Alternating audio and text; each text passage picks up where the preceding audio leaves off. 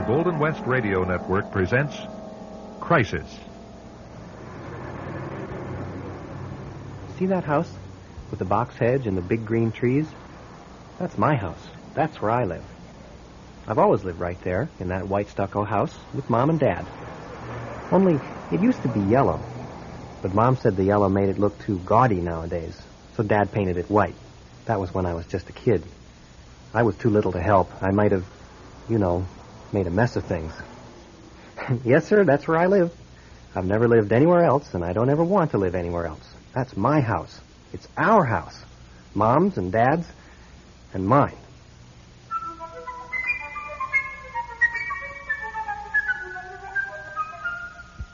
Of all the things that's important to know, what would you say is the most important? Think about it. The most important thing to know is to know who you are. Our story tonight is told by someone who enjoys the warm, secure feeling of knowing exactly who he is and where he fits into the world. Very simple, you say? It is now. But perhaps it wasn't always that simple. But that's our story. More in just a minute.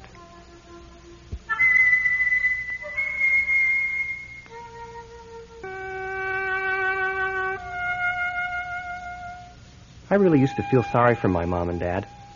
Dad had to work very hard downtown in an office and bring home a lot of papers to work on every night. And Mom worked at home. First, she made breakfast for us and had to wash up all the dishes by hand. Then she unfolded the ironing board and ironed. She did that every day. I must have been almost 10 years old before I found out she did other people's ironing. You know where the Beals live? Uh-huh. Well, this goes to Mrs. Beal, and you tell her thank you. And don't you drop that bundle. It has 10 nice shirts in it. She had to stop ironing to make lunch. She never ate as much as she gave me. She always finished before I did. She wouldn't say anything.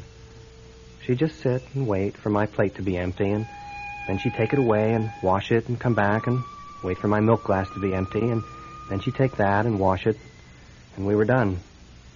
And there was never a scrap of food on the white little 8-sided tiles of the drain board. And then she ironed some more.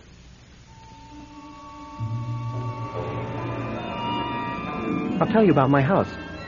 It has a kitchen, of course, and a little room that Mom ironed in, and a back door, and a hallway with Grandma's picture 4 times in a long frame when she was a little girl. She looks sad in all 4 pictures. We have a green bathroom with shiny walls and a big bathtub that has chips in the porcelain. And Mom and Dad's bedroom with shiny wood floors and tall, dark brown dressers and ladder-back chairs that we also use when company's having dinner. And they have twin beds. I'm not allowed in that room. And the front room with the sliding door for when Dad has to talk business. We have a real dining room with a big white glass bowl light on chains hanging over the table. And bugs fall into the bowl in the summer. And a glass sideboard where Mom keeps all the special cups and saucers and plates that we never use. But my favorite room is my own room. It's not very big. I have everything I need in there. My bed, and a desk for homework and school stuff I used to do, but I don't anymore. And a box of toys I used to play with, and my closet. I like that room. I even liked it when I was bad and they sent me to my room. It was cool and it smelled good. Like shoe polish and mothballs and very old blankets. The best times were dinner times, because sometimes Dad would bring home stories that would make them both laugh. There was a fellow on that bus tonight. I think he was drunk. Sometimes at dinner, they'd talk as if they'd forgotten I was even there. And I've seen him before. But tonight he was really having some problems. Well, they shouldn't allow it. Well, it's really kind of funny when you look at it. But Mom would see I was listening instead of eating. And she worried I wouldn't eat all of my vegetables. Now, you eat every last bit of that or no dessert. So I had a nice childhood. I mean, I never thought it was anything special, one way or another. Being that I didn't have any brothers or sisters, I spent a lot of time by myself. There was this place down under the back porch where I loved to just sit for hours and pretend. Make up stories and adventures. That was when I found out that if I was lonesome, I could invent a playmate, and I did that. Or I could pretend to be anyone I wanted to be, and I did that a whole lot. I would pretend to be, maybe a king. And I'd have armies and fight battles and win all the wars. Or I'd be a famous doctor and I'd perform delicate operations and save lives. And it was my own secret place, and nobody even knew it was there. Well, until... What do you think you're doing down in there? I see you. Oh, look at your clothes, covered with dirt. Don't you think I have enough to do without having to scrape all that filth? I must have been a thoughtless little boy. With all she had to do, Mom had to clean up and make me presentable after I got dirty playing under the porch. I think maybe that's why she didn't smile very much. But she never let on that she wasn't happy when there were strangers around. Mrs. Truman taught piano. She came every Thursday. Mom always put on a fresh dress and made me dress up, too, when it was lesson time. I didn't like to practice the piano, but Mom and Dad were paying for the lessons, so I practiced. The way Mrs. Truman showed you. It was about that time that I began to realize that life in other houses on our street was different. I made a friend. A new family moved in 3 houses down, that house next to the vacant lot. Joe lives there. I mean, he used to. Joe Bortolucci. He played baseball and was real tall and skinny. And I guess he figured every boy knew all about baseball because he made up a team right away, and he asked me to be on his side. But I couldn't hit the ball. I mean, they never threw it, so I could. And I was even worse trying to catch the ball because I was afraid it would hit me, and one time it did, and Mrs. Bortolucci came running down the driveway when she saw me crying, and she had a big ice cube tray in her hand and a big dish towel, and she put her big plump arms around me, and she soothed me, and she wrapped ice cubes in the dish towel and pressed against my nose till the blood stopped, and she kept brushing my hair back and saying, there, there. And it made me feel warm and good, kind of. Mrs. Bortolucci smelled good. She smelled like her kitchen did. I liked Mrs. Bortolucci. For a long time when I played down under the back porch, I would pretend that Mrs. Bortolucci was my wife. Well, I did. But I was only a little kid then, and Mrs. Bortolucci's moved away now, and so is Joe, and I never did learn how to play baseball. I know I made my folks unhappy. I wasn't sure how, but I could tell. Well, I guess I sneaked over by my bedroom door one night when I heard them next door in their room. I would barely breathe. They were talking about me. I tell you, I really don't know. I try to get close to him, and he's so distant. He lives in a world all his own. Oh, well, don't all kids. Don't I know. I'm not a child expert, though. Well, I'm not either, but... Nobody can say I haven't done everything a mother could be expected to do. Oh, I know it. But I just wish you wouldn't worry so much. Well, I can't help it. It's my responsibility. After all, when we agreed to take him... No, we weren't ever going to mention that. I know, but you do feel an extra burden of responsibility when you apply for a child. I don't think we ought to talk about that. Oh, he can't hear. But what if he isn't like us now? Does that matter so much? Strange he isn't at least a little like you. But apparently he has all his mother's traits. At least all her strange ones. You're his mother now. You're the only mother he's ever going to know about. Is that to protect him or to protect you?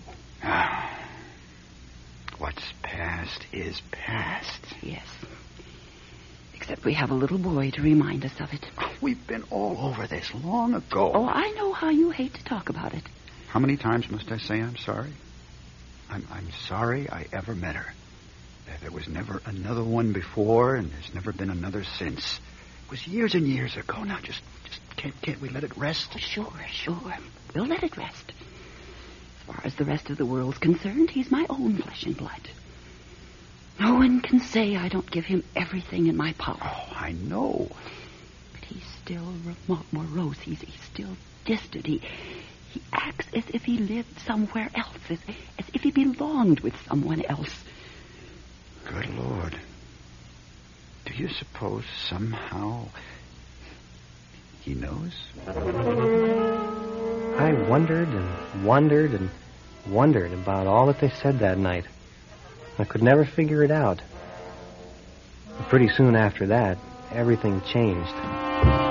There's your father now. Go wash up for dinner. Oh, I've got a little surprise. Oh? Is it the rays? They came through with the rays. Oh, no. No, that doesn't happen to be the surprise. Oh. He was holding something behind his back, and it was moving. I tried to race around him to see, but he kept turning, so I couldn't. Well, what on earth is it then? What do you have behind your back? What have you got? And then he brought it out and held it up. It was a puppy. Are you out of your mind? A little black and white puppy. If he isn't the cutest little fellow you ever saw. Oh, not in my Well, house. a fellow on the bus had two in a basket, and I got the cutest one. Just look at him. I had my arms up, reaching for And it. just who do you think is going to have to clean up after it? Its little pink tongue lapped out from my fingers. Well, I thought he'd make a good little playmate for it. Well, I'll be the one to do it, of course. Just one more thing to do in this house. Then Dad knelt down and put the puppy on the kitchen floor, and it got up and wobbled around. I'd say, just look at that tail of his go. Where do you think he's going to sleep? I'm not having him in my clean kitchen, and that is that. I'll just give him a nice cardboard box and a few newspapers. He'll be okay. You'll make friends with him. You just wait. Hey, come on, boy. Come on. And that's Come on. when I began to notice Come on. Mom start to change. Come on, boy. It wasn't as if she was afraid of the puppy, just that she wasn't used to him. And after a few minutes, she reached out and held her hand down, and the puppy came and licked her. And Mom smiled. She did. And dinner was real late that night because the puppy tried to follow everywhere Mom walked in the kitchen. And later, even after I'd gone in my room, they kept on playing with the puppy. I went to sleep with the sound of laughter down the hall.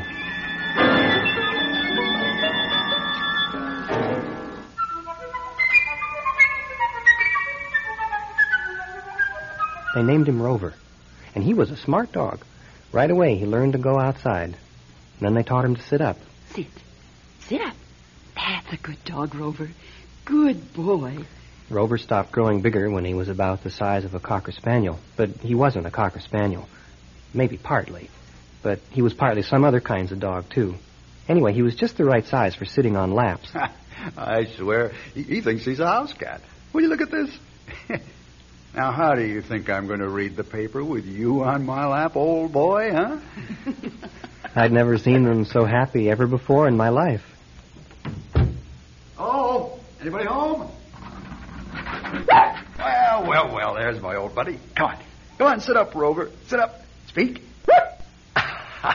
Good boy, good You boy. know what he's learned to do? Huh? He sits by the front window watching for your bus. And I swear he can hear it coming even before it gets into our block. And then he's right over by the front door. Oh, I just can't wait for the old man to come home, huh? You're a good boy, Rover, good boy. We spent our evenings with Rover right there with us, whatever we were doing. At first, Mom wouldn't let him in any room except the kitchen, and he slept in the back porch. But when winter came, she brought his bed into the kitchen, and pretty soon he was even lying on the living room rug when Mom and Dad were in the room. He watched them so closely. And whenever either of them got up or made a move, there was Rover, up on his feet and ready to go. But the biggest change was in Mom. After a long time, she even let Rover sit beside her on the Davenport. And he'd put his head on her lap, and she'd stroke his ears while she read or watched TV. And at night, after a long while, Rover even got to come into Mom and Dad's bedroom. Rover was really one of the family now. Okay, hold it now. No. Just hold it. Oh, beautiful. That'll make a great Christmas card. If we don't send out too many. Oh, well, it's Christmas. And after all, we ought to share Rover with our friends, don't you think? Uh-huh. Oh, take another one of them sniffing the Christmas tree. Hurry, that's a darling. Okay. Got it. Our first Christmas with Rover was different from any we'd ever had before. Dad and Mom had taught him so many new tricks, they invited friends over to show him off. Now, watch this now. Roll over, boy. Roll over. Good boy, good boy. You have a treat, Rover. Now, I'll get a load of this. Dance, Rover. Dance. Look at him. Did I show you what I made Rover for his Christmas present? Look. Oh, did you ever see anything so cute? A little jacket. And he wears it, too. Well, of course he wears it. He loves it.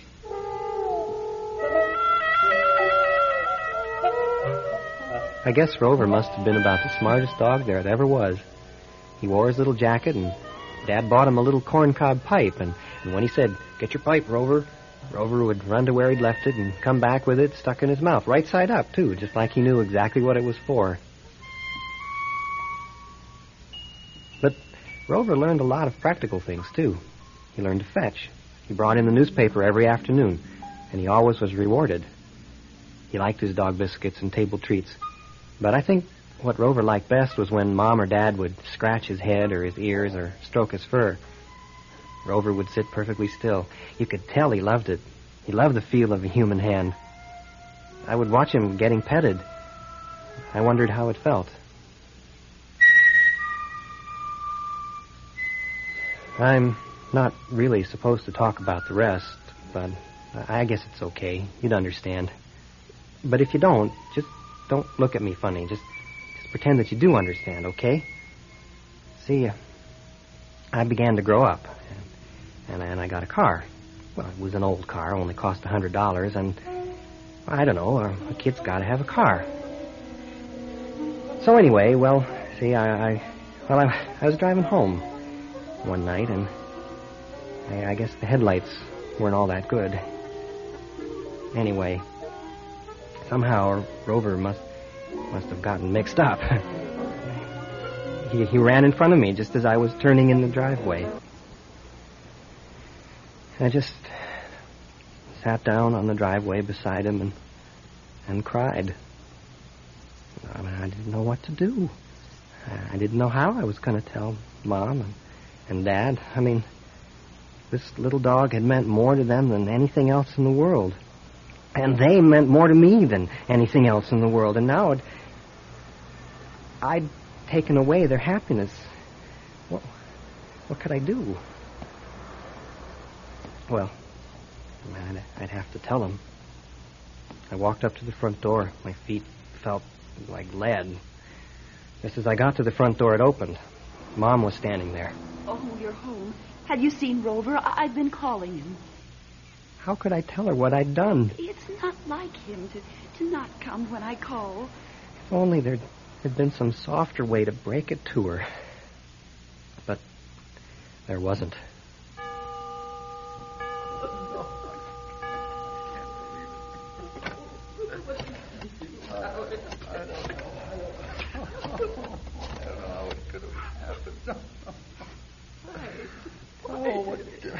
Doctor?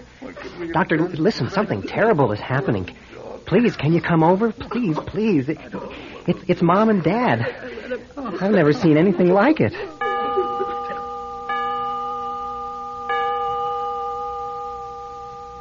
They both went to bed. The doctor left. There were some pills for them to take when they woke up. I was alone in the front room.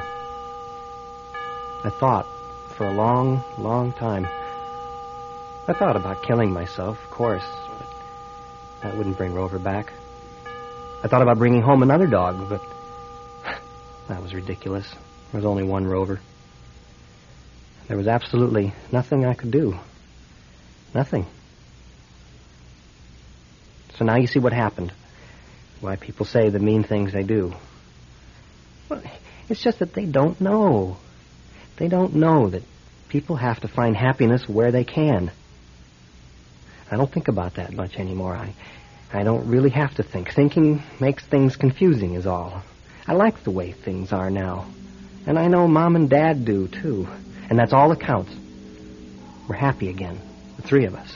The three of us. And that makes me feel all warm and secure to hear that. Well, gotta go. Gotta bring in the paper. Here, boy. Come on, boy. Good boy. Give me the paper. That's it. Now, can you roll over for me? Good boy. Good boy, Rover.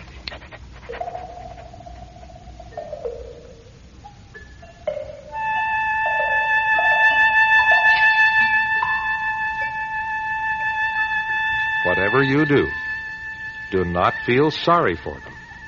They seem to be unlike you and me, but they know who they are to each other.